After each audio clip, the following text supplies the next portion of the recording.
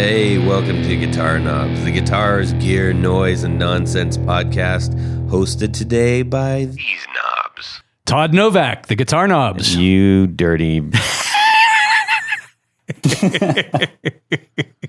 Jared Brandon Wampus. Tony Dudzik, Pick Guardian. Hey, everybody, this is Todd Novak. We are super happy that you are with us on this beautiful show. I don't know if it's beautiful. It's not really beautiful. It's a beautiful day, and we're doing a show, so I guess that counts. Hey, we're beautiful people. Everybody's beautiful. Yes. Yeah. So welcome to the Guitar Knobs podcast, where we do what?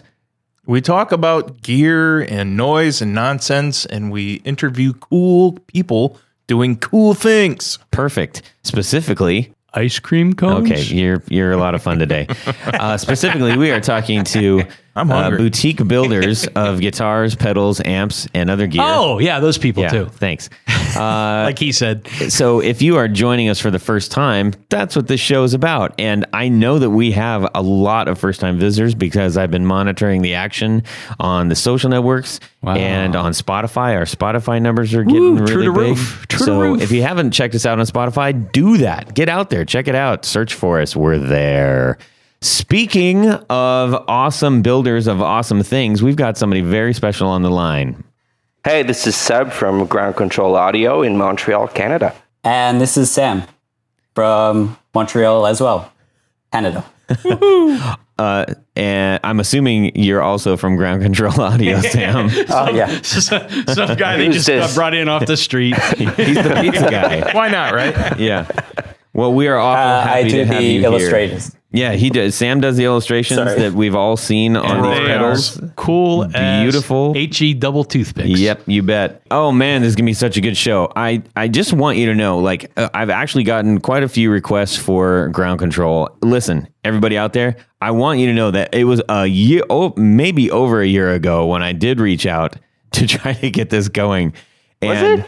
Oh yeah, right after we had Florian from Millimetric on, he's like, "You have to get Seb on." Oh yeah, that's right. That's pretty good, Florian, right? Yeah. Hello to Florian from Millimetric. Everybody, check out Millimetric Instruments. Awesome guitars, and check out our podcast with Millimetric a ways back. But yes, we were trying to get you on for quite some time. You had a lot of pedal building going on, and there seemed to be always something new that you were about to release, but we've got you here, and we're not going to let you go. At some point, you're going to have to, but right now I'm here. You had me at pedals. Yeah, you did. I also want to mention, Jared, what's on the table here? What do we got here? Well, we have some gorgeous pedals. Yes, sir. We have in front of us We have the Serpent. We have the Blood Oath, the Locust, and the, I don't know how to pronounce that. The Amaterasu. I love the Amaterasu. Yeah, a lot of people do. I like that. We're going to get into all of this stuff coming up soon. But for right now, we're really light on the news, so I'm going to skip it all together. How about that? No, I'm just going to say we did get some rad buttons in. They're rad little lapel buttons for your punk rock battle jacket. So we're going to have those out at the live events, I think mostly. Okay. Because that costs an awful lot to just retro mail to everybody. Maybe we can give those for the $50 I did that patrons. before for the barefoot button, and it damn near broke us. So, yeah, that's gonna go forward on the patrons and all that stuff.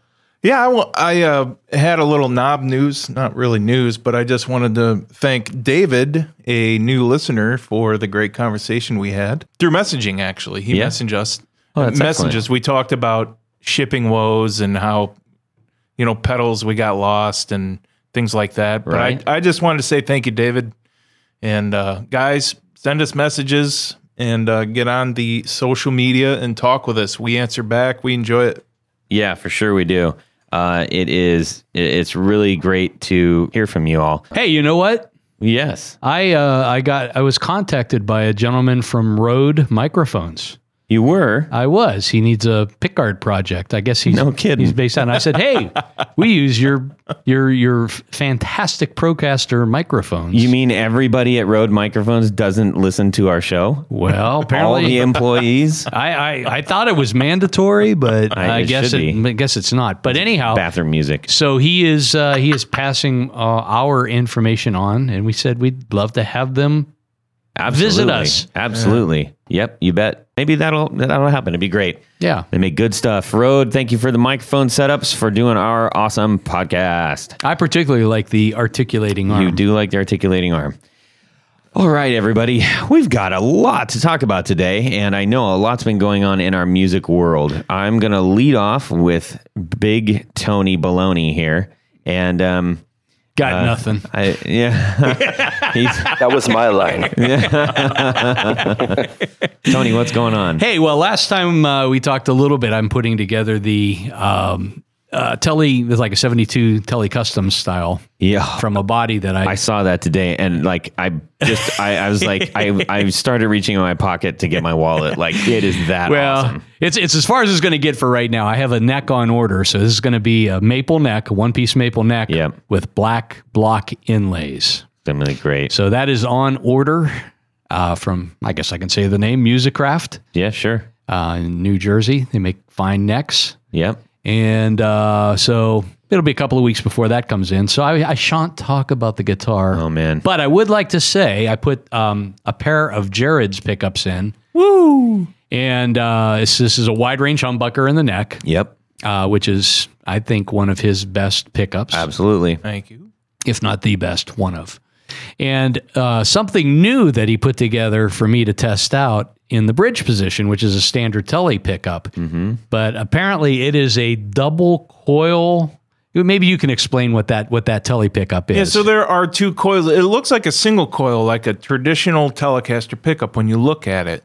But if you took the center of the pickup and cut it in half, so you have 3 poles on each side, then each of those 3 poles, there's a coil wound around each of the 3 magnets. Oh, so you cool. have two coils side by side. Mm-hmm. And I'm not the only guy who does this, but I actually had the flatware cut for this 2 or 3 years ago, and I had some time, and I thought, I think Tony would appreciate one of these. So it's a hum canceling bridge pickup. Yep. Oh. Which leads me to 3 poles walk into a bar. I was trying to think Tony can say that because he's Polish. That's right. Yeah. Purebred. Yep. Yeah, right. 2 groups of 3. I want to hear from Sam. What's going on in your music world this week?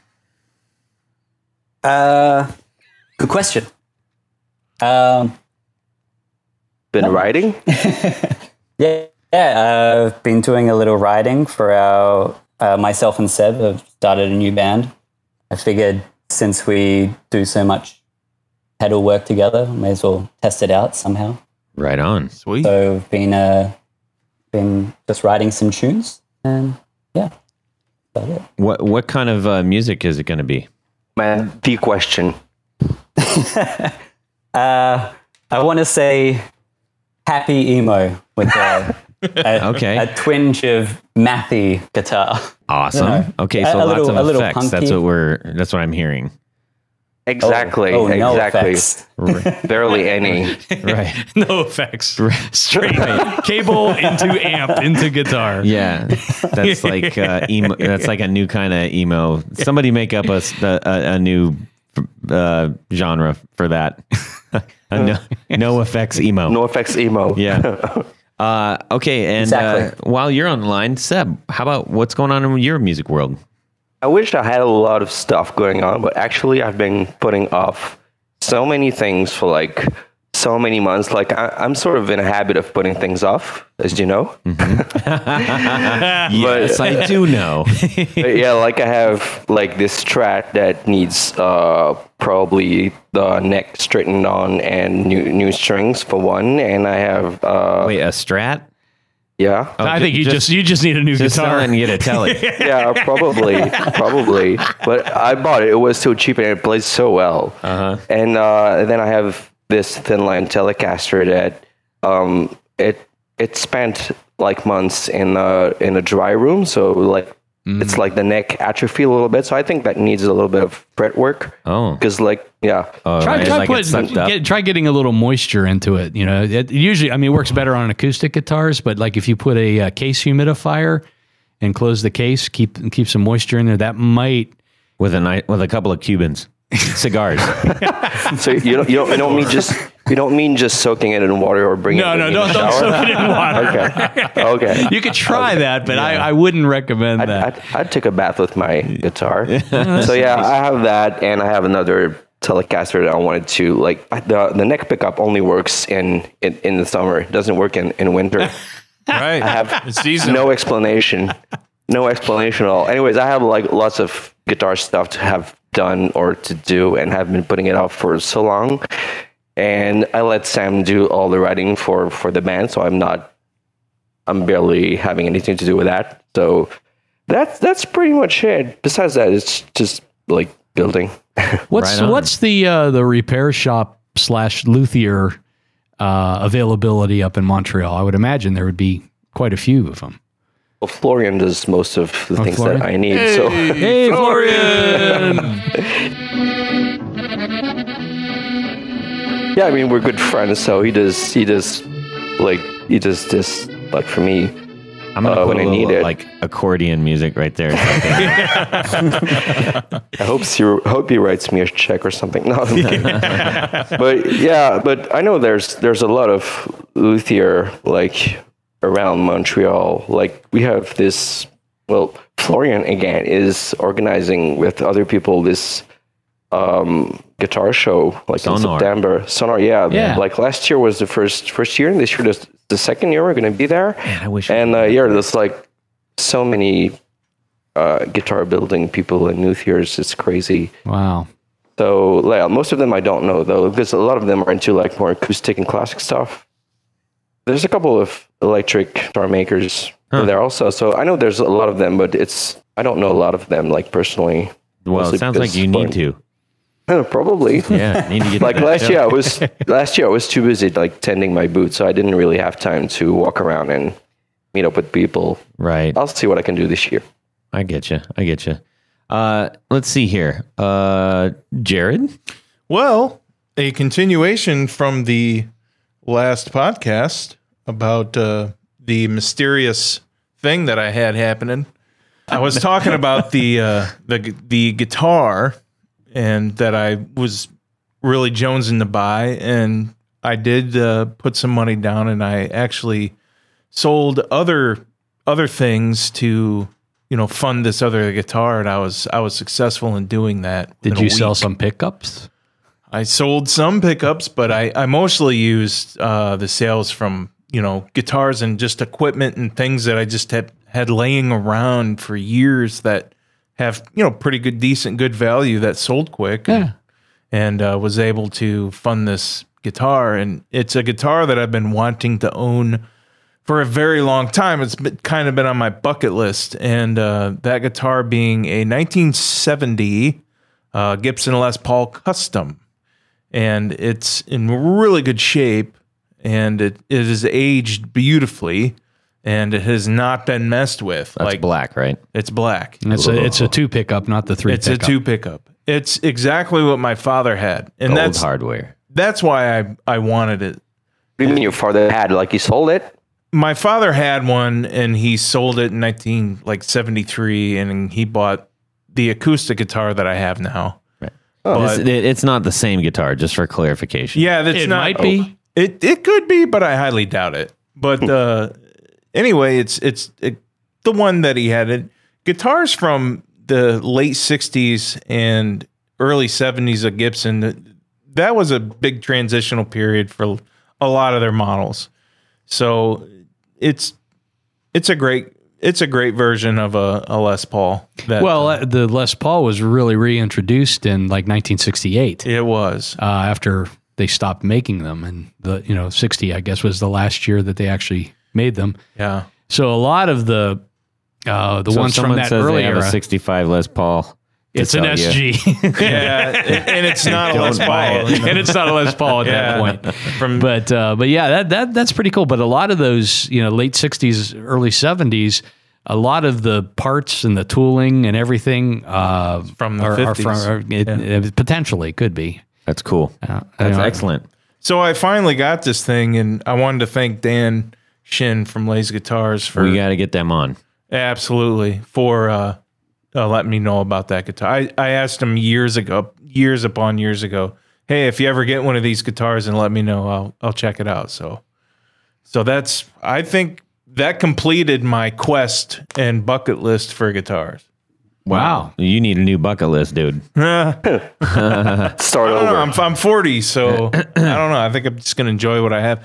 But what is going on in your week, Todd? Thanks, Jared. Man, I was like, I could hardly even contain myself. I picked up a new amp. I was looking for something new because everybody has heard me complain about. It's a great sounding amp, the Fender Blues Deluxe, but I mean, it sounded really good, but I can't go from 0 to 100 with one tick of the knob. I just can't do it. That's what they do. And so I was looking for something around 20 to 25 watts tube with some nice mid, and pretty much nailed it. I did a trade with a really good dude here, and who's also a fan of the show. I won't say his name so that protect the innocent. But he was looking to move his Supro Black Magic T, and it was in mighty fine condition. Nice. So we did did some trading and some money shaking, and mostly my money was shaking. And I brought it home, and I really love it. And so I'm super excited. It's This week. Great amp. Yeah. If anybody knows, for long-time listeners, Todd is a fickle one. And I might have had it at home in, 5 minutes? And I hit Tony and I said, I want to make the grill gold instead of silver. Oh, boy. Can't live well enough alone. I know, but No, it looks it- so cool. Well, it would match all 5 of your guitars if I it know. That's what I'm saying, man. Nice. But what's really neat, actually, the best feature about this amp that I bet few people know is that when you turn the lights off at home and you're walking around in the dark, you can still see it. That grill is amazing. Yeah. It's just incredible. But it's a great sounding amp. I'm really thrilled with it. The only problem is now I'm having to like basically re-engineer all my pedals to my guitars through that amp, and it's kind of a weird amp because it's got 2 inputs. The first input controls input 1 and 2, and in parallel, and the second input is just input 2. So it almost sounds like you have they are 2 independent channels, and you're just mixing them. There's no metaphor there. That's really what it's doing. So basically, you plug into channel 1, you're in both channels. Right. Or you can plug into channel 2, which disconnects from right. channel 1. Right. And what it does, it just gives it a fuller, it like doubles up. It feels like it gives it a little bit of a bass boost, just a touch. It makes it more rounder. And a little fuller. That's why with a 4-input amp, if you run a jumper across, you get and the on same the high kind. end Yeah, as that's what I well, do. and on the high end as well. Yeah. So it just kind of adds a little mojo, a little sparkle to it, which is Could it be pretty just nice. a different preamp? I'm not sure. I if think they're two distinct preamps. In They that must too- be, in that because amp. otherwise I don't know why they'd even bother doing that. But Yeah. that's a good question, and I haven't been able to find any information out on that yet. So if you know, shoot me a note and let me know. That includes you, Supro, and I have a invitation out to them, and they have not responded yet. They're busy making cool stuff. But anyways, 1, 2, 1, 2, 3, 4 on the floor. Okay, dude, or you decide how you're going to do this. From Ground Control Audio, what is your 4 on the floor? Oh, that one wasn't easy.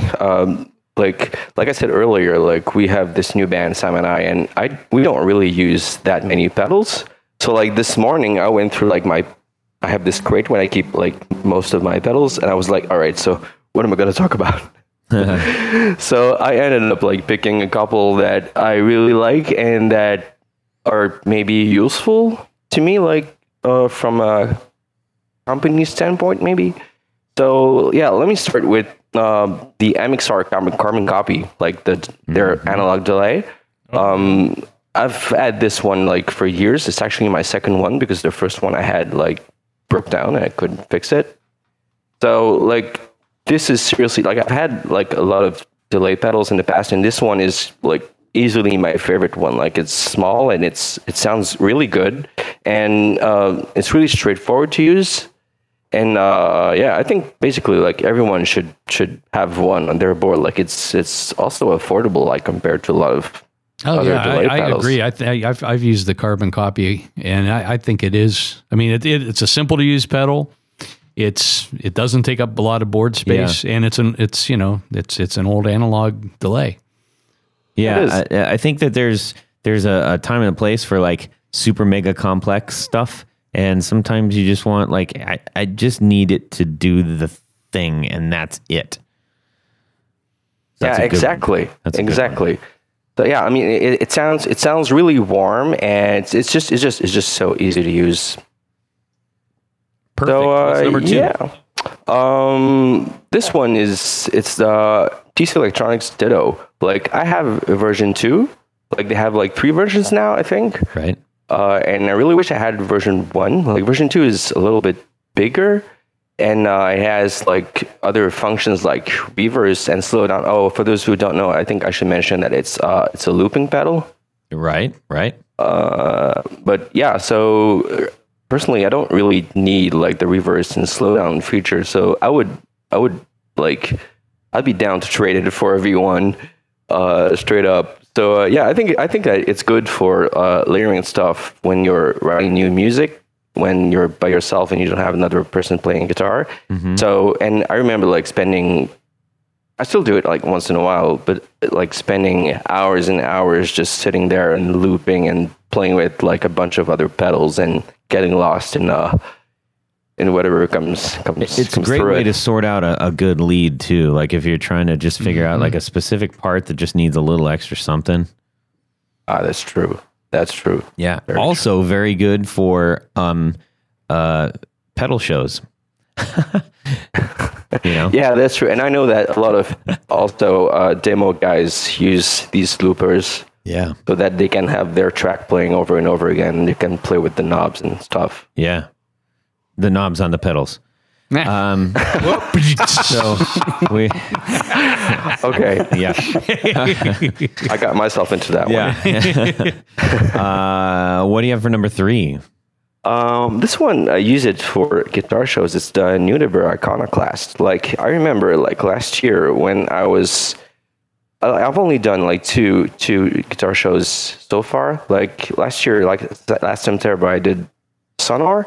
And then, like, in May, I think, I did the Stompbox exhibit right here in Montreal. Mm-hmm. And I didn't have anything so that people could just come up to my booth and listen and play around with guitar. And so I started looking around, and I looked into speaker stems, and then a lot of those were like more expensive and bigger and more complicated, but I really wanted something like in a super small format that I could bring with me. And then Nudiver just were coming out with the Iconoclast. I think they unveiled it in, was it Summer NAMM like 2 years ago or a year ago? I don't quite remember.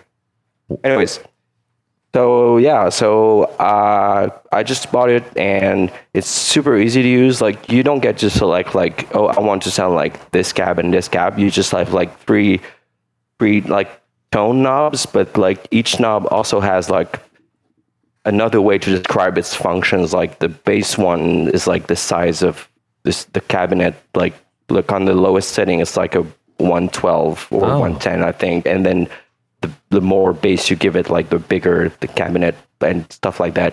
So I think it's really useful, and with a good pair of headphones, it sounds really, really good. Awesome. That's smart. And for my fourth one, actually, I wanted to talk about like one thing that I really like doing since I've started building pedals is like trade pedals with other builders. And like there's Hamish from Southampton Pedals, which were on your show, who was on your show like a couple episodes ago. And I've been doing a couple of trades with him, and lately I've been toying around with one of his overdrives, the 5th gear. It sounds pretty good. It sounds pretty... that's a fun one, too, the yellow with the car on it. Yeah. I think that... I don't want to spoil anything, but I think that he's coming up with a second version of that one, but I think he's unveiled it already. I think that's a great idea if I hadn't heard that. And he makes some really solid stuff. Yeah, he does. And he's going to be in Sonar also, like in September. Wow. I'm really wanting to go up there, but there's a lot going on around that time. So we'll see what we can do. That is a solid list, my man. Well done. Thank you. That was a lot of pressure, actually. Well, we find that pedal builders do have the most pressure in doing that. Oddly enough, like it's funny because you said, "Well, we don't really do a lot of pedals." I was like, "Says the pedal builder." You know? No, but I mean, like I feel like we're so busy like building them and coming up with them. Like we don't spend as much time as maybe we should, like playing around with them, other pedals. Yeah. I don't know. Well, let's. Speaking of other pedals, we've got your pedals right here. And, that's right. I'm really excited to finally be able to talk about them. We've when I first sent out notice to you, I think Blood Oath was really the main one out. And you had you were just about to introduce the Amaterasu, and then you came out with the Serpens, and it's just kind of escalated from there. So I've just been watching from afar, like, hey, he'll come on someday. Yeah, one day. It was my fault mostly. I was really beginning to think you really truly didn't like us, and I was sad. No, not the us, just you. Oh, just me. Okay. Just you, yeah, but nothing like that. Nothing like that. I can buy that. So, for those of you listening who are not familiar with ground control audio, if you can get to your phone or a computer and give a look-see so you can understand what we're talking about. And if you can't do that, then just hang on tight and we'll talk all about it. Definitely at some point, look them up and see what this is all about. Why don't you start with how you got started in your music world? How did that all come about? Yeah, well, I feel like this isn't the most exciting story probably. Like I've been playing guitar since You're a hell of a salesman. No, okay. So no, yeah, like I've been playing guitars for like 20 years, and like a couple of years ago, for the first like 15 years, maybe I wasn't really into gear. Like I remember buying my first pedal in like 1999, maybe, but I didn't really like it, and for most of my 20s, I used to just play guitar straight into amp and not really bothering with gear, I just had my guitar and didn't really bother trying to find out like if I could maybe get a better guitar or get a better amp or anything like that. So, do you remember what your first pedal was? Yeah, it was the DoD Punkifier, and it was awful. Like, I remember back then I was trying to start a punk band, and I just got sold by the fact that it was written punk over it. And it was like, yeah. I was close. Just press this button. You'll be it. Yeah. My first was the DoD Overdrive. Yeah. Oh man, Mine I don't know if DoD delay. Oh, yeah, were they good? It was very good. I actually just recently sold it for like really stupid cheap because it had that giant plug on it, and I was done. Mine was an MXR Distortion Plus. Oh, classic. Yeah, Sam. What about you? What was your first pedal? I think it was one of ours, actually. That's legit. That's legit. I've never, been into pedals really until we started building them. ourselves. Fair enough. Yeah, got to start somewhere. Yeah, absolutely. And so like I'm not originally from Montreal. I'm from like a city a little bit like further east. And I moved here for professional reasons, and I started to I really focused on my career. Like I'm a web developer as my day job. So I really focused on this, and I really didn't touch a guitar for maybe a year. So after a while, I started playing again, and it's like I got reacquainted with it for a while, and then one thing led to another. I started buying pedals, and then I got like GAS, the gear acquisition syndrome. I got it hard, so I started buying a lot of them, and it got like really expensive really quick. So I just like remember one night just browsing like Instagram and looking at other builders, and like you have this, I don't know if it's everyone, but I had this idea that electronics were built by nerdy engineers in lab coats or whatever. So anyways, after a while, I found out while looking at pictures that there were actually guitar players just like me. So I figured if these guys can do it, why not me? Wait, stop right there. Stop right there. Everybody, so we've come to the part in the show almost inevitably when every single builder we have basically recognizes that they start out saying, wait a minute, I don't know how to do this. These guys are doing it. I'm like these guys. Maybe I can do it. That's right. Yeah, I feel like a lot of us probably have the same, like, I don't want to say epiphany, but maybe like we found out that it was something accessible to most people, if not everybody, pretty much the same way. So I just started pretty much like everyone else. I just Googled how to build guitar pedals, and it was like I opened the door on a whole other universe. I found out there was this very living and very not recent DIY and hobbyist scene going on. So I started reading forums, Reddit, and like other people, what they were doing, and just trying to orient myself into this new world. And after a while, I knew really early on that I wanted to make it like a company, not so much for like for profit or to make money, because I already was making a living from being a web developer. But Trying to say that you're loaded, Seb? Not at all.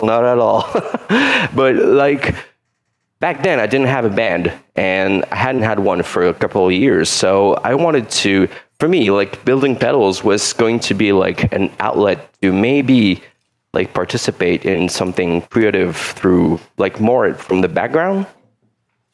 Get what I mean? Yep.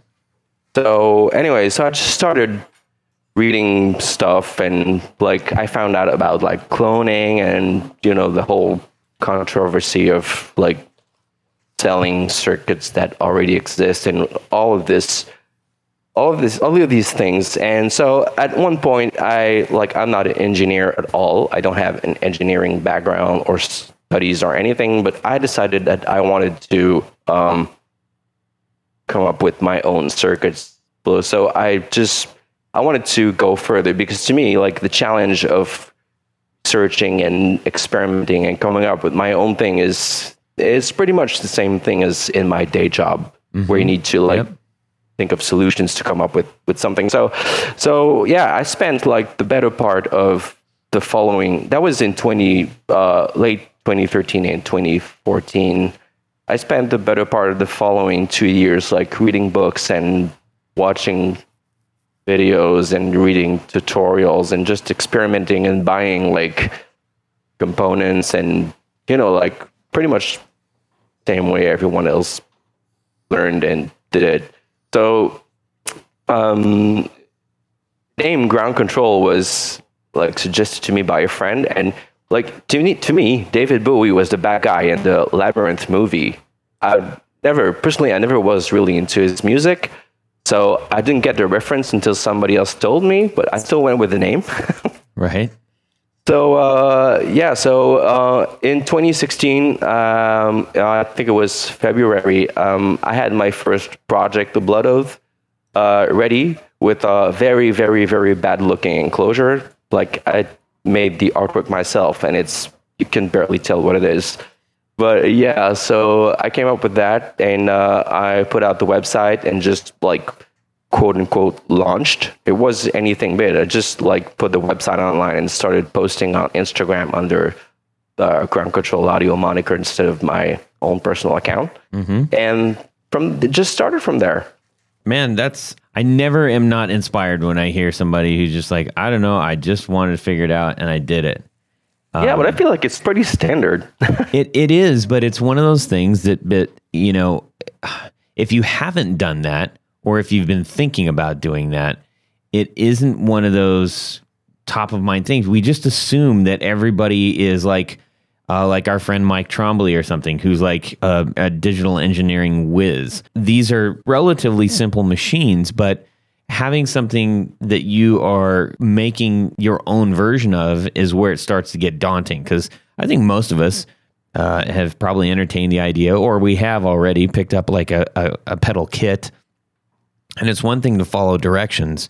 It's another thing to say, I want to take this into realms that this doesn't currently exist in, and put my own thumbprint on it. And that's the exciting part for me when I encounter new pedals, is that somebody took a chance, somebody thought about things, somebody put a lot of work into making sure it sounds good and that it sounds unique. And I think that's special. And there's so many special things out there. And then on top of that, you put some great graphics, and you know, it's fantastic.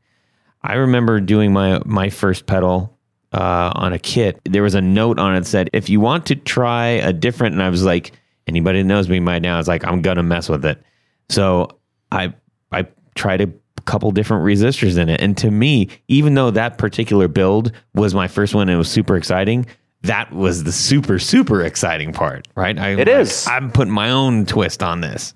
It is, but I mean, regardless of how far you want to push it, like I know, like I just want to make sure that I'm sending the right message. Like, I mean, I do come up with like my own circuits, but then again, I mean, like you said, they're relatively simple machines, and like I could tell you of people that are way beyond anything that I could imagine doing. Like, sure. I mean, there's only so many ways that you can clip the signals and create distortion. There's only so many ways that you can like do reverb and delays and whatnot. And at some point, you like, I'm never going to pretend I've invented anything. I just enjoy like finding out how to do something by myself, instead of just like, oh, let's find this and this schematics and like do a PCB layout, like a circuit board layout for it, and just send it to printing and claim it as my own. Like, I don't want to do that, but I know people that do that, and that's fine. That's just their way to do it. And then if they enjoy it and they like to share what they do, that's as good as what I do. So that is solid, man. I can dig it. When you came out with your first one, Blood Oath, what happened? You put it out there, and then what? Nothing. No, like I remember putting it out, and like for the record, I would like to come clean and say that the first Blood Oath was not my own design. I got tired of waiting, and the first Blood Oath was a somewhat modified clone of the Timmy Overdrive. But in my defense, I only sold 2. So honestly, the best policy. You're all clean now. And like we have this Facebook group with like maybe a dozen other builders, and Paul Cochran is on. Maybe I should tell him. I don't know. But I'm sure he'd be flattered. Yeah, I don't know. He's not really talkative. But anyways, so yeah, I did this, and like any other company in every other industry that is out, you need traction. You need your brand to, like, okay, I've been working most of my career in digital agencies, and that's very close to the marketing world. So I'm not going to say that I know things about marketing, but I'm a little bit familiar. So like, I know that rule number 1 is for anyone to buy your product, they need to recognize your brand. And most people won't buy something on like the first time they see something, they need to become familiar with something. Right. So before selling anything, I needed to have like the company name like seen Yep. places. So I just started posting on Instagram over and over again. Then I started like reaching out to demo guys on YouTube and like just figuring out how this whole thing worked. So I had Eric from Living Room Gear Demos in Norway do my first demo of the Blood Oath.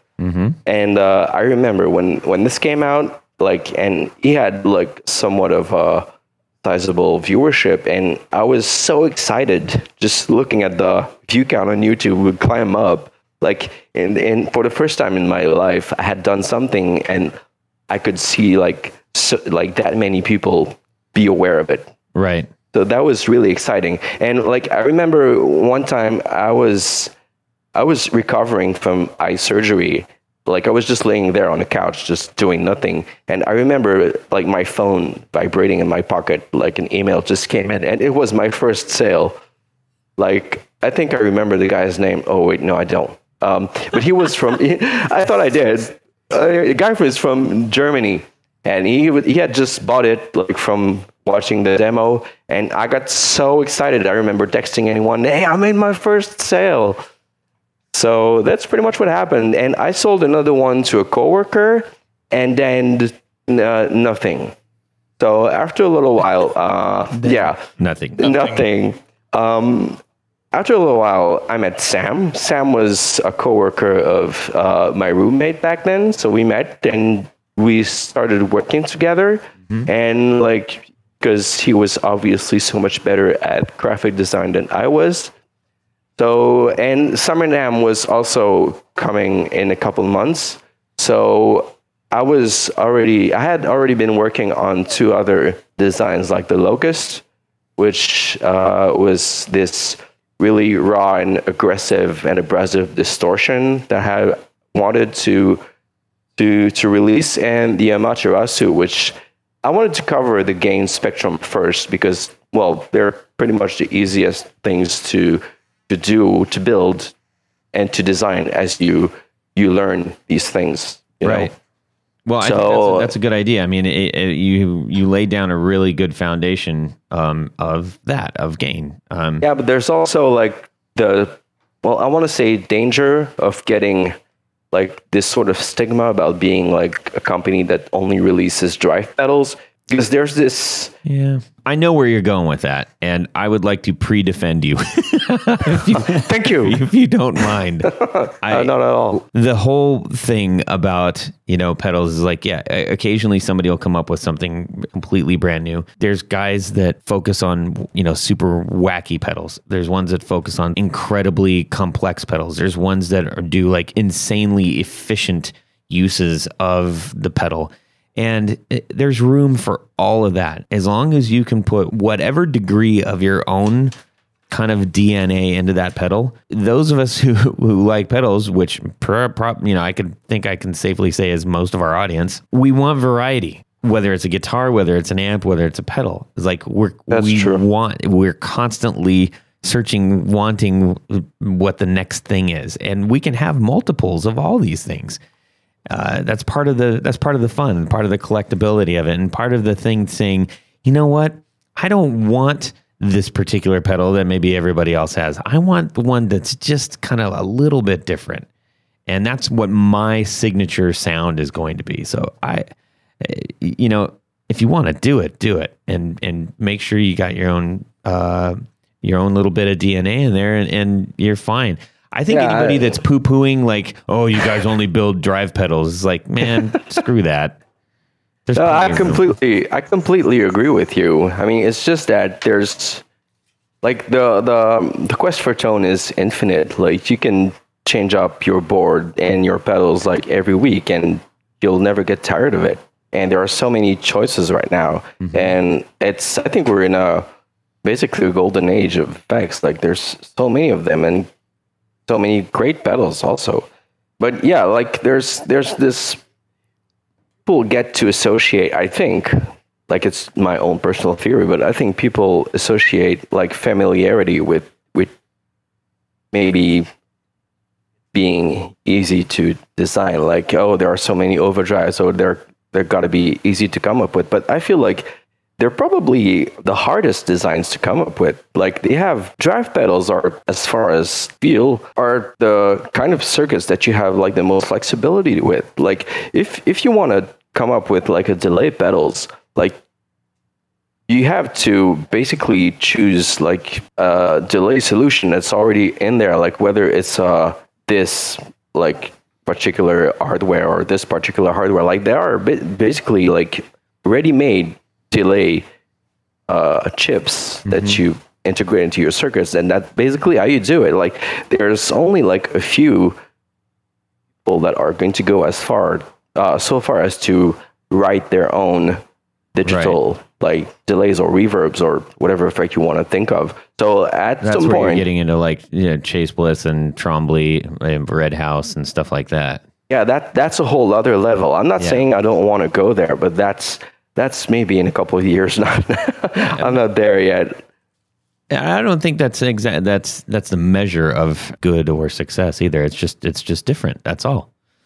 In my opinion. Now everybody else is welcome to theirs. Let's talk about the pedals we have. Let's talk about the pedals we have in front of us. We have the Blood Oath, and you started to talk a little bit about that, and people are probably familiar with this pedal by now. This has got two. Was it the ravens or crows? What are those? Oh, you gotta ask Sam, but I think they're crows. I think we have this little Viking theme going on. Sam, if you want to talk about it. Yeah, they're ravens. Sorry. Sorry. They're magpies. Okay, so tell us. Yeah, so well, Sam, since we have you on the line right now, why don't you tell us about how you came up with the idea for the what was the thing behind the graphics here? Actually, it was pretty easy. The name Blood Oath. There's only one thing that came to mind. It was Vikings, and so from there, that's funny. That was like such a direct connection for you, and we were all like, "Where does what Blood Oath Ravens what Vikings? Yeah. Well, there was a first iteration of it with a Viking horn, which was scrapped kind of immediately. I think we sold a few of those, but then I did this redesign, and it was kind of based off that as well, from like Odin's Ravens. Yeah. Nice. Okay. So we have some semblance of why that is called Blood Oath now. Everybody can sleep at night now.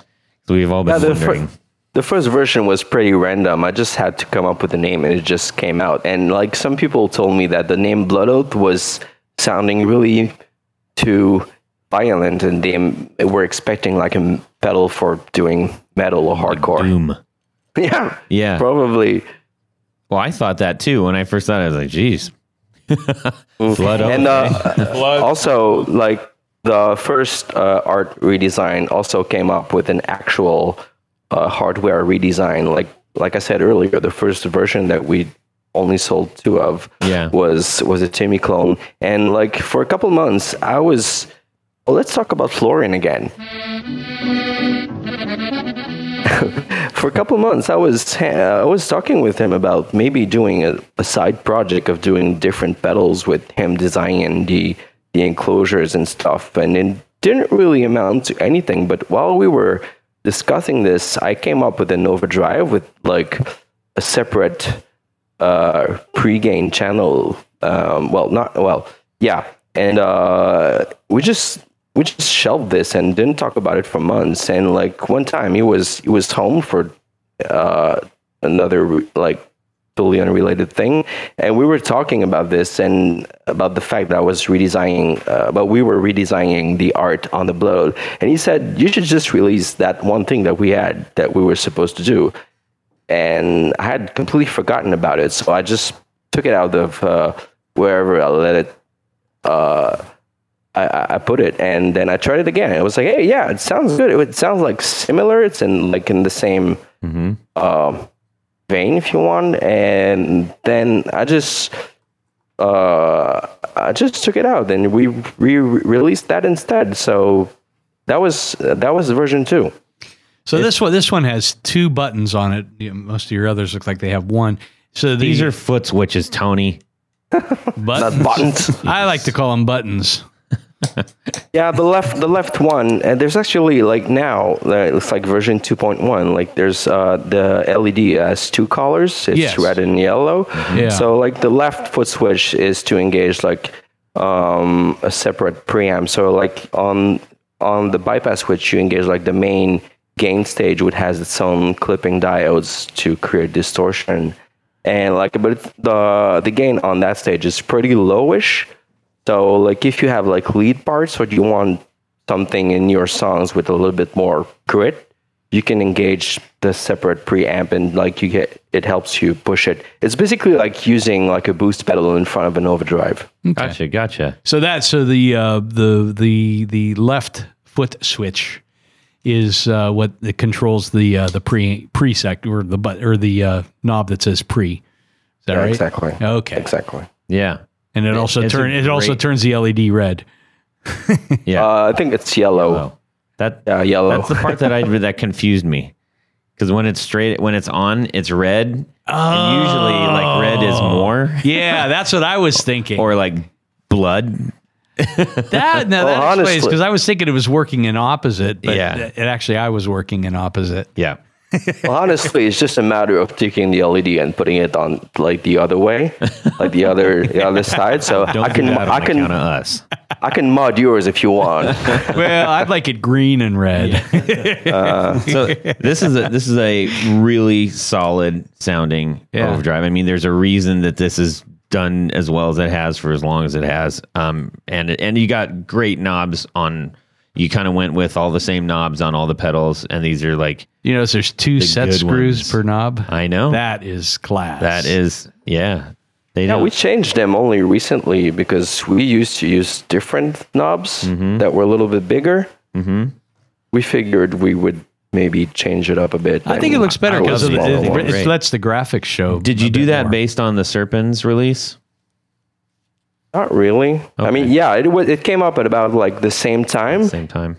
but no, it was just like a design change that we picked up Well, on. that's a killer pedal. That's a great, if you're looking for just a really solid drive that has maybe just a little something different or extra, the Blood Oath is a great place to start. What's next? Let's see here. We got, let's go in order, in chronological order. How about that? Pull up the Locust, fellas. Ooh, Tell us here it about the is. Locust. The mint green color. Yeah, this one is the one that I think that it's the second most work I put in a design. Like the circuit that's inside had like 2 completely different versions before that. And like I remember that it's the first circuit design that I tried doing like from really scratch. Like I did the math and I did like breadboard experimentation and I went on forums and posted the circuit and tried, hey, if you guys like people more experimented have like maybe tips or suggestions or recommendations to make it better. So so I had people tell me like, hey, this is wrong, that's not good, that could be better. So I decided to just go back to the drawing board like twice. So that took about a year to come up with that version. Well, And we just talked about this with Dr. No, and the notion that you are able to say, I've put in this much work, but it's still not right yet, and then kind of keep scrapping it and keep breaking it and pushing it and poking it till it's right. It takes a lot of discipline, and I think that says a lot about the effort that you put into your work. yeah, that's another thing. Like when you start designing a pedal, like I know some people will say that they have like this exact idea of what they want, but personally I don't. Like I have this general idea. Like for the Locust, I wanted something that was really, really, really aggressive, but really, really dirty and violent and raw. Like I had feelings. I had something. Sounds like Tony's dating. Nothing more than feelings. Okay, that might not have been the best wording, but yeah, I knew what I wanted, but not from an objective way. I couldn't describe exactly. Angst. You'll know when you hear it. You'll know when you see it. I can get down with that. Yeah, totally. So tell us about this pedal.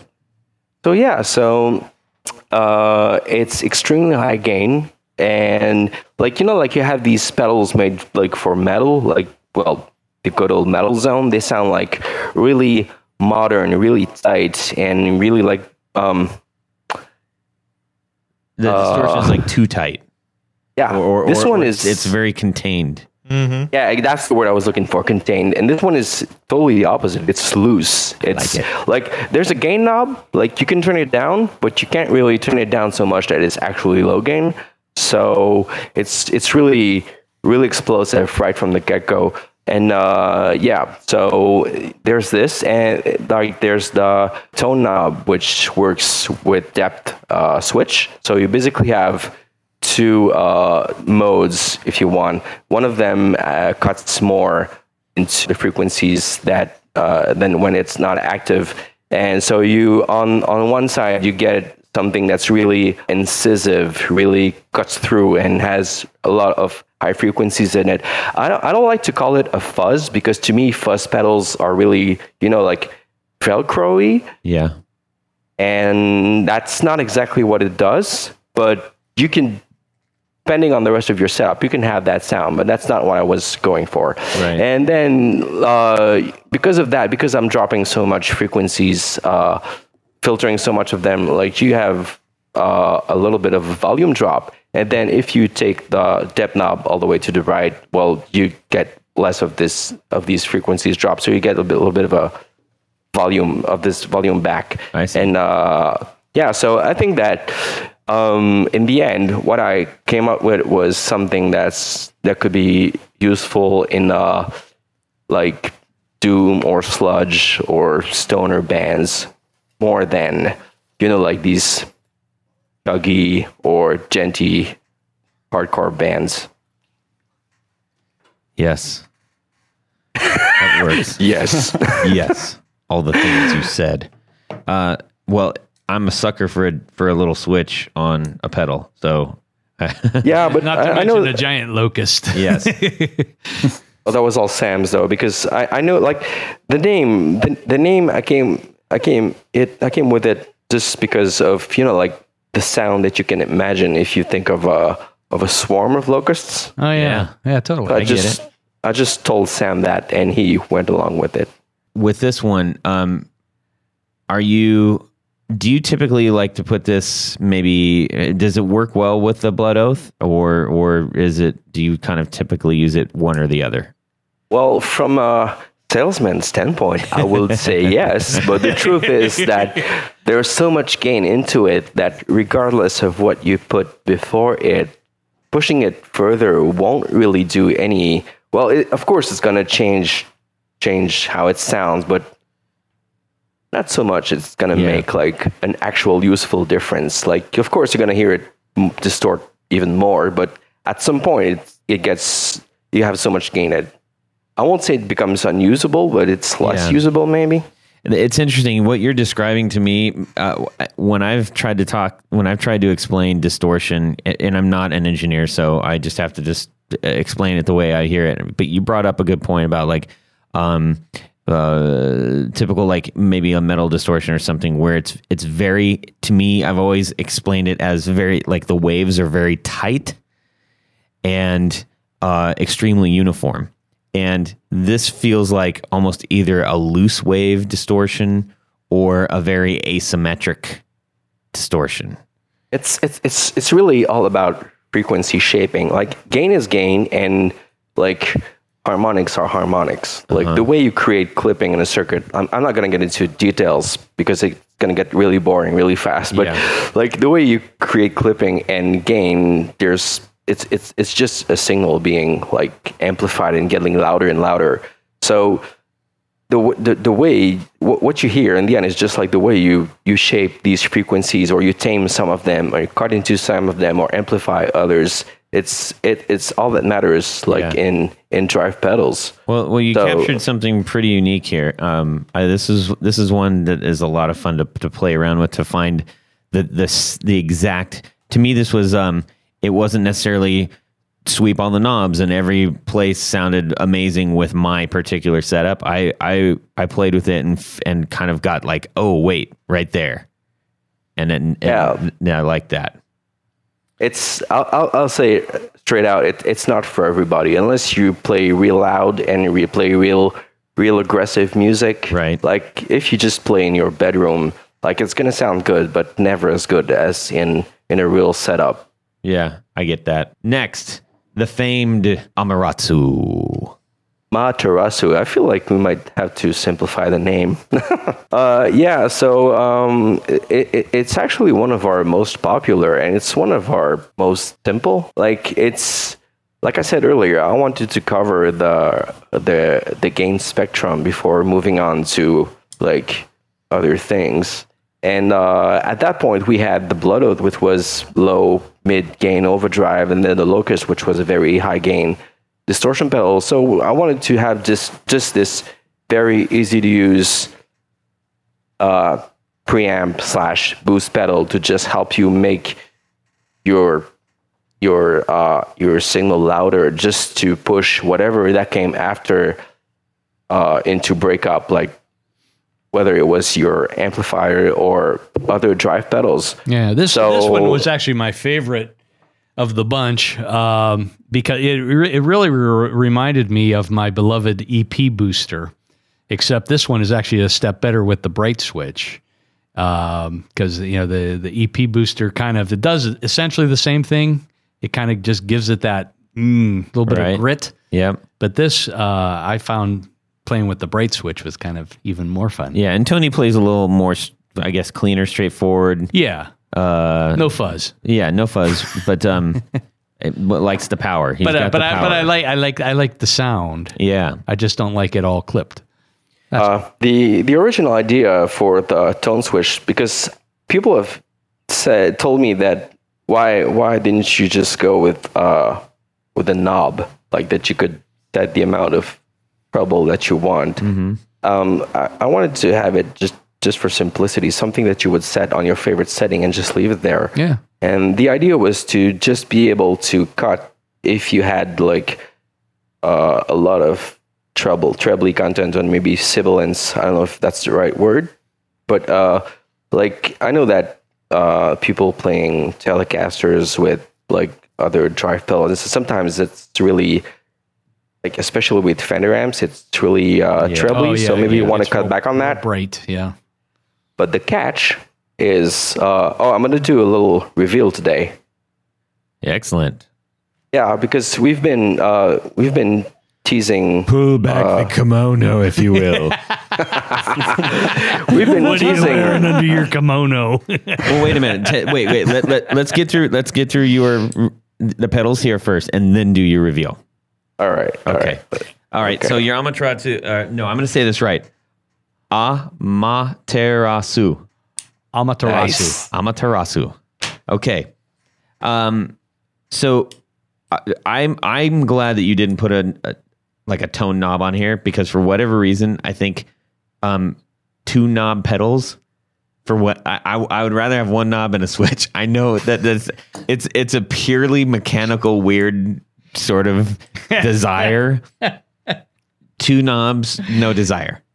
1 knob and a switch, total desire. I don't know why. Really, about 1 knob and 2 switches. No, don't go there. So, anyways, yeah, this is, I think a lot of people have really gone for this because it just does make your sound good. Yeah. More good. More gooder. More gooder. I think, that has been coined on, I think our friends at the Guitar Nerds. Yeah. And I love the art on this one too. Yeah. It's really cool. Yeah, and it killed me that they had that on while I was waiting to get you on. Like, I was like, dang it. That's okay. Late breaking news. We got this one. Ha ha. So yeah, tell us about the artwork on this. Damn, that's you. Again, Hello. Again, Seb does all the legwork, so it's actually super easy for me. He gives me the name, and does the name have any meaning? Yeah, it's the sun goddess. Ah. Oh yeah. Like you do that. Oh yeah. I like the sun goddess. The old sun goddess. Yeah. Yeah. I mean, I have had like this. Well, I won't say fascination, but I have this. I like traditional Japanese culture. I've done martial arts for a lot of my younger years, so it was just something that I wanted to do. Dig it. It's So you have dude, you have a special respect for it. That's what you're I think you can say that. Yeah. Yeah. We it's funny. We have a lot in common. I'm really quite into feudal Japan myself. So, You want to be friends? yeah, we should nerd out. You could play Dungeons and Dragons together.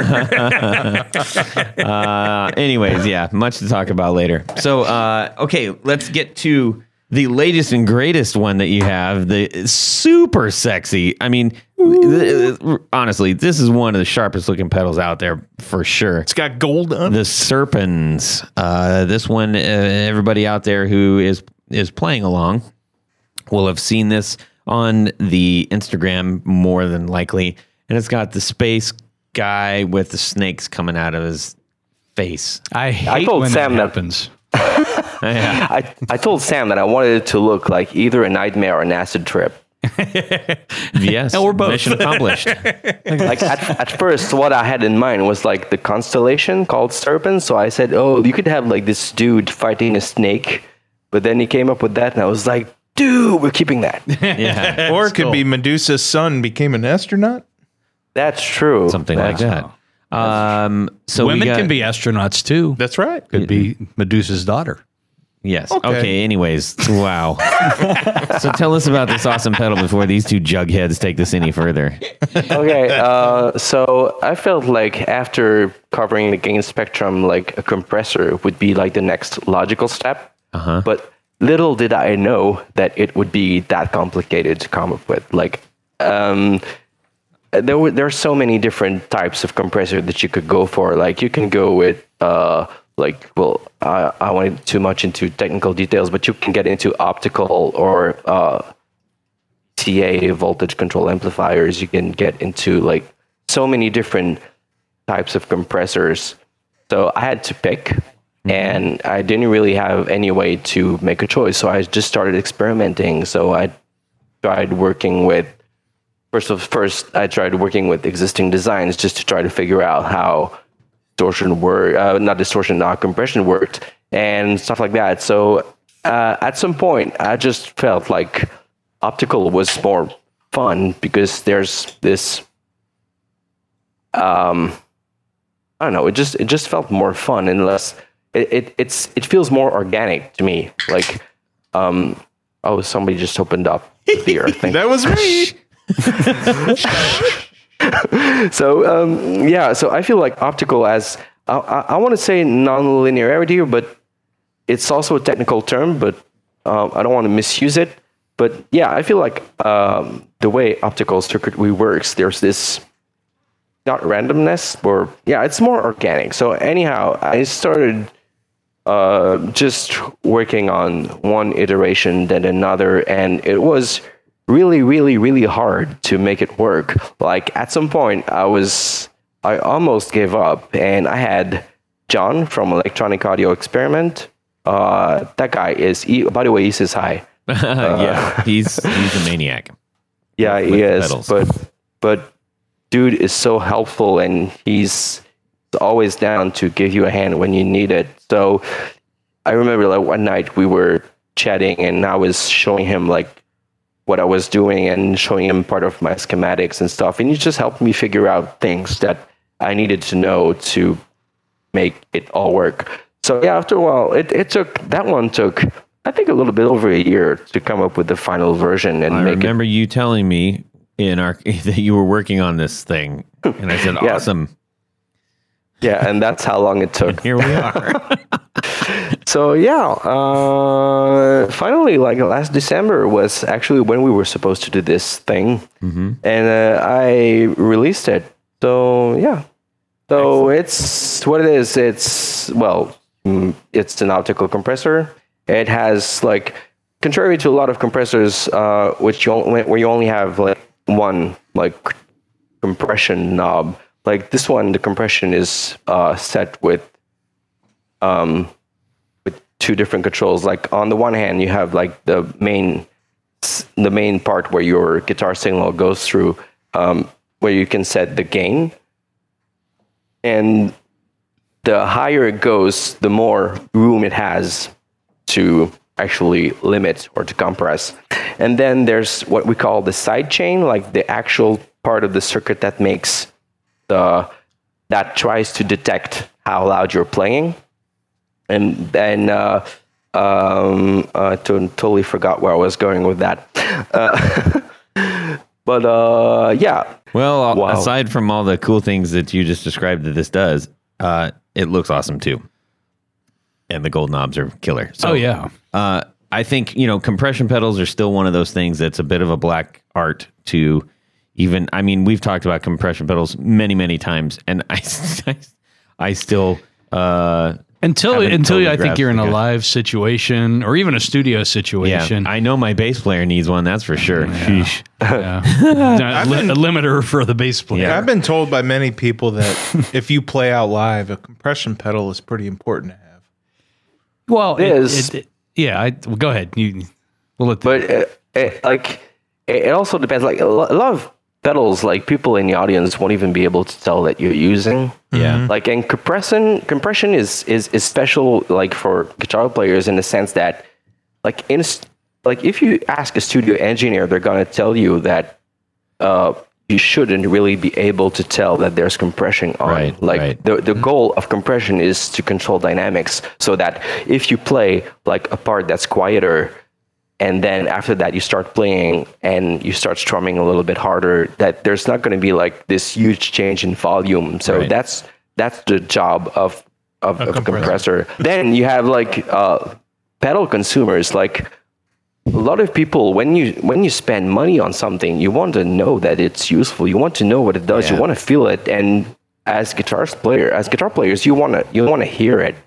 So like, guitar players talk a lot about, like the squish thing with Yeah. compressors, and like studio engineers would tell you that when you start hearing this thing that we call squish, that you're putting in too much far. compression. Right. Yeah. But there's this like duality where guitar players want this squish thing, but that's not really what the compressor is meant for. Tell them that's what the LED is for.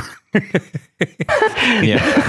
The LED, when it's on, it's on. when it's on, it's on. Yeah. Cool, man. Well, you got a fine range of pedals so far. And I say so far because you want to tell us about something new? Oh, that's right. Well, we're definitely not stopping there. Well, yeah, like I was going to say earlier, we've been teasing on Instagram for the last couple of weeks about this new pedal coming out called the Tsukuyomi. And I remember like last December, I was supposed to do the Serpent's Reveal on your show, and I didn't. So we're going to do that now. So yeah, we've been somewhat secretive about it.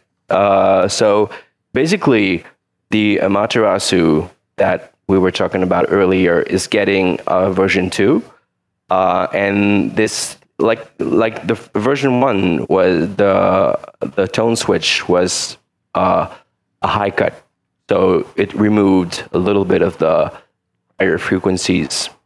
But I felt like it could go a little bit further. So we still have that thing where we cut a little bit of the higher frequencies, but we actually added another treble boost. Like I'm going to go a little bit of technical info, but we add more gain at the 3.3 kilohertz frequencies.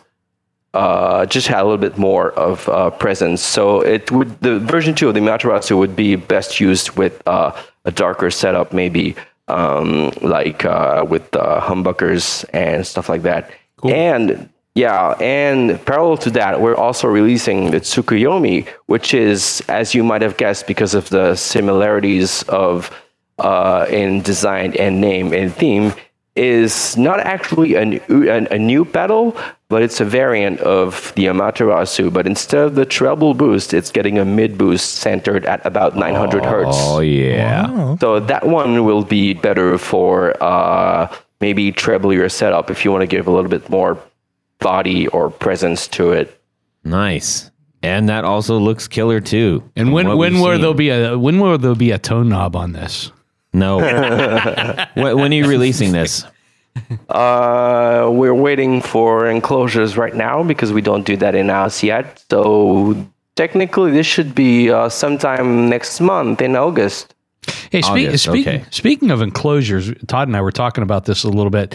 Is it a silk screen process, or is it using a UV printer? And I don't want to say too much because that's not my department. I don't know a lot about printing stuff, but I know that it's like the color is powder coating, for the actual box, and the printing is made with a UV printer. I don't know the process. I have no idea, but I know that it looks good. It looks great. All that matters.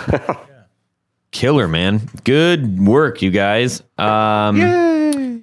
Okay, well, hey, I just appreciate you guys so much coming on and talking and telling us about your pedals and how you got here and your creative process. It is always exciting to hear that.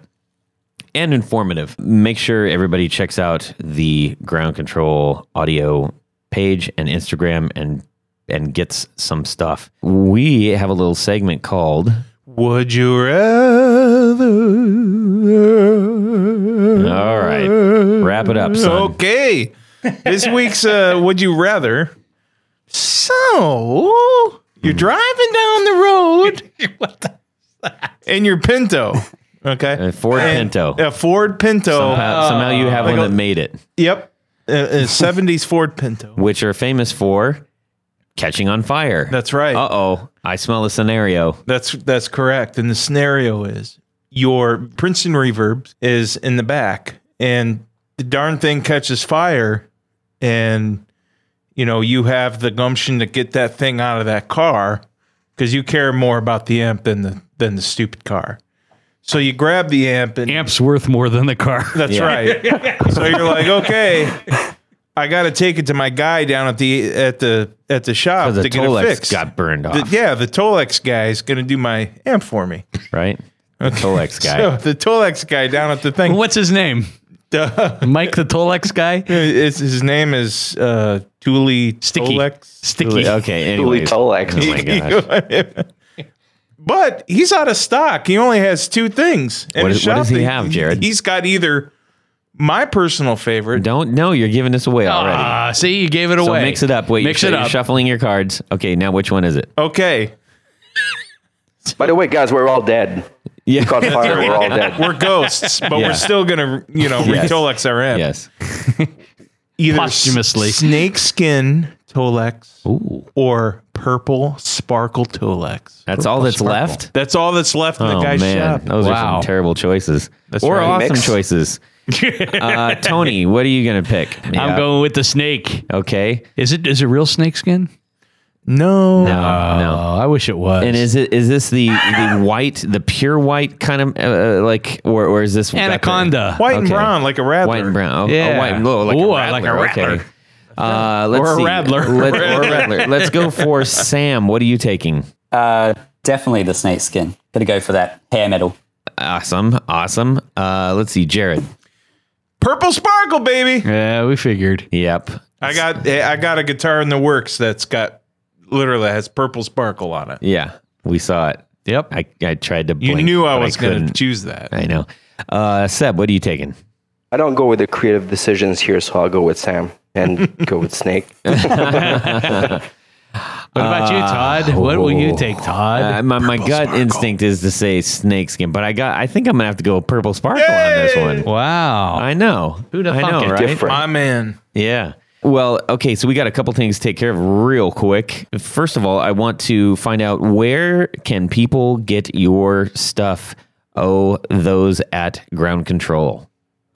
Well, this year we've started doing working with our first retailers. Like if you live in the UK, like our pedals are going to be at James Home of Tone very soon. and we're also in Japan with LEP International. And apart from that, you can get them like straight from our website, or like we have this e-commerce thing where you just pick, like you can check out the demos on the product pages and just buy them online. We're also on Reverb, and if you're not sure, you can just, like, I take care of the Instagram account. You can just come on and just drop me a private message and ask your questions. I love talking about this, and sometimes I go on and you have to stop me. But yeah, like, and yeah, I'll be happy to answer your questions and help you with that. Sounds good. I also want to point out that not only do you have your pedals on sale on your website, but you also have posters of your artwork. That is cool. I wish more pedal makers did that. Totally, yeah. Super, super cool, especially the Serpents one. I printed on gray, which looks amazing. We do have posters, and we have, like, not a lot, but some left. But when they're out, we're going to make some, and I have yet to hang out mine. Perfect. Tony, where can people find you? Well, let's say you're looking for a custom pickguard for your guitar. If I were you, I'd go over to pickguardian.com. Perfect. That would be a great place to go. That'll get it done. And let's just suppose you wanted to see some of the things that this guy Tony at Pickguardian's working on. Instagram. You might go to Instagram or Facebook or any of the social media. All the things. But it's great fun. MySpace. Excellent. Jared, where are you going? Well, BrandonWoundPickups.com. Yep. We do boutique pickups, built your way, or we do vintage style, and we also do rewinds, and we have a fast turnaround at a reasonable price. Perfect. And they sound amazing. Thank you. Find me on Instagram too. Yep. BrandonWoundPickups.com. That's right. And for me, you can just drop me a line at todd@theguitarknobs.com or catch me on Instagram. Tony, I think you got a couple things to point out. At this point in our program, we would like to thank our executive producers. That's right. Excellent. And you might be asking yourself, how do I become an executive producer all the time for such a phenomenal podcast as The Guitar Knobs? Right. Answer is quite simple. Simply go to patreon.com/The Guitar Knobs and find out. We have various levels. At each level, you get something special for being part of the Guitar Knob family on Patreon. Like a button. But I believe there is the creme de la creme level, which would be the executive producer. And in addition to all the great prizes that you get, there's one more thing that you get. And Jared, what would that one thing be? You get to have your name read on the thing. So that's what I'm going to do right now. Do it. I'm doing it right now. Tom Barazin, Martin Cliff, David Wolfson, Matt Brammer, Carlos Mancha, Pete Marshall, Robin Smith, John Daly, Oliver Gonzalez, Sean Serpent, Chris Kearney, John Anglin, Robert Marfleet, Darren Gregory, Gary Goodman, and Son Beckett, Zach J. Wright, Doug Christ, Michael Van Zant, Earl Flowers, and Doug Gann. Thank you all so much for being part of the Guitar Knobs Patreon family. We love you. Thank you so much. We couldn't do it without you. No, you. in all seriousness, thank you. Thanks. Yes, huge amount of all the thankses. Okay, hey everybody. Thank you so much for joining us for this show, the Guitar Knobs podcast. It means a load to us that you are listening out there and digging guitar stuff. Thank you to Ground Control Audio for being awesome guests. We had a blast. Yeah, thanks, guys. Thanks for having us. Yeah, absolutely. It's so great to finally get to talk to you. And hey, everybody, have a great guitar weekend. Subscribe! Yeah. Well, that's it for these knobs. That was a mess. Do you have to get to Seb on? Visit our website at theguitarknobs.com. Did we have Seb talk? For all of our past episodes. Did I miss that? Yes. Or on the Floor blog and other good stuff. You can connect with us on social too at our Facebook page and share your gear and stories on our Facebook group. Also, be sure to check out our Instagram at Guitar Knobs. Catch you next time.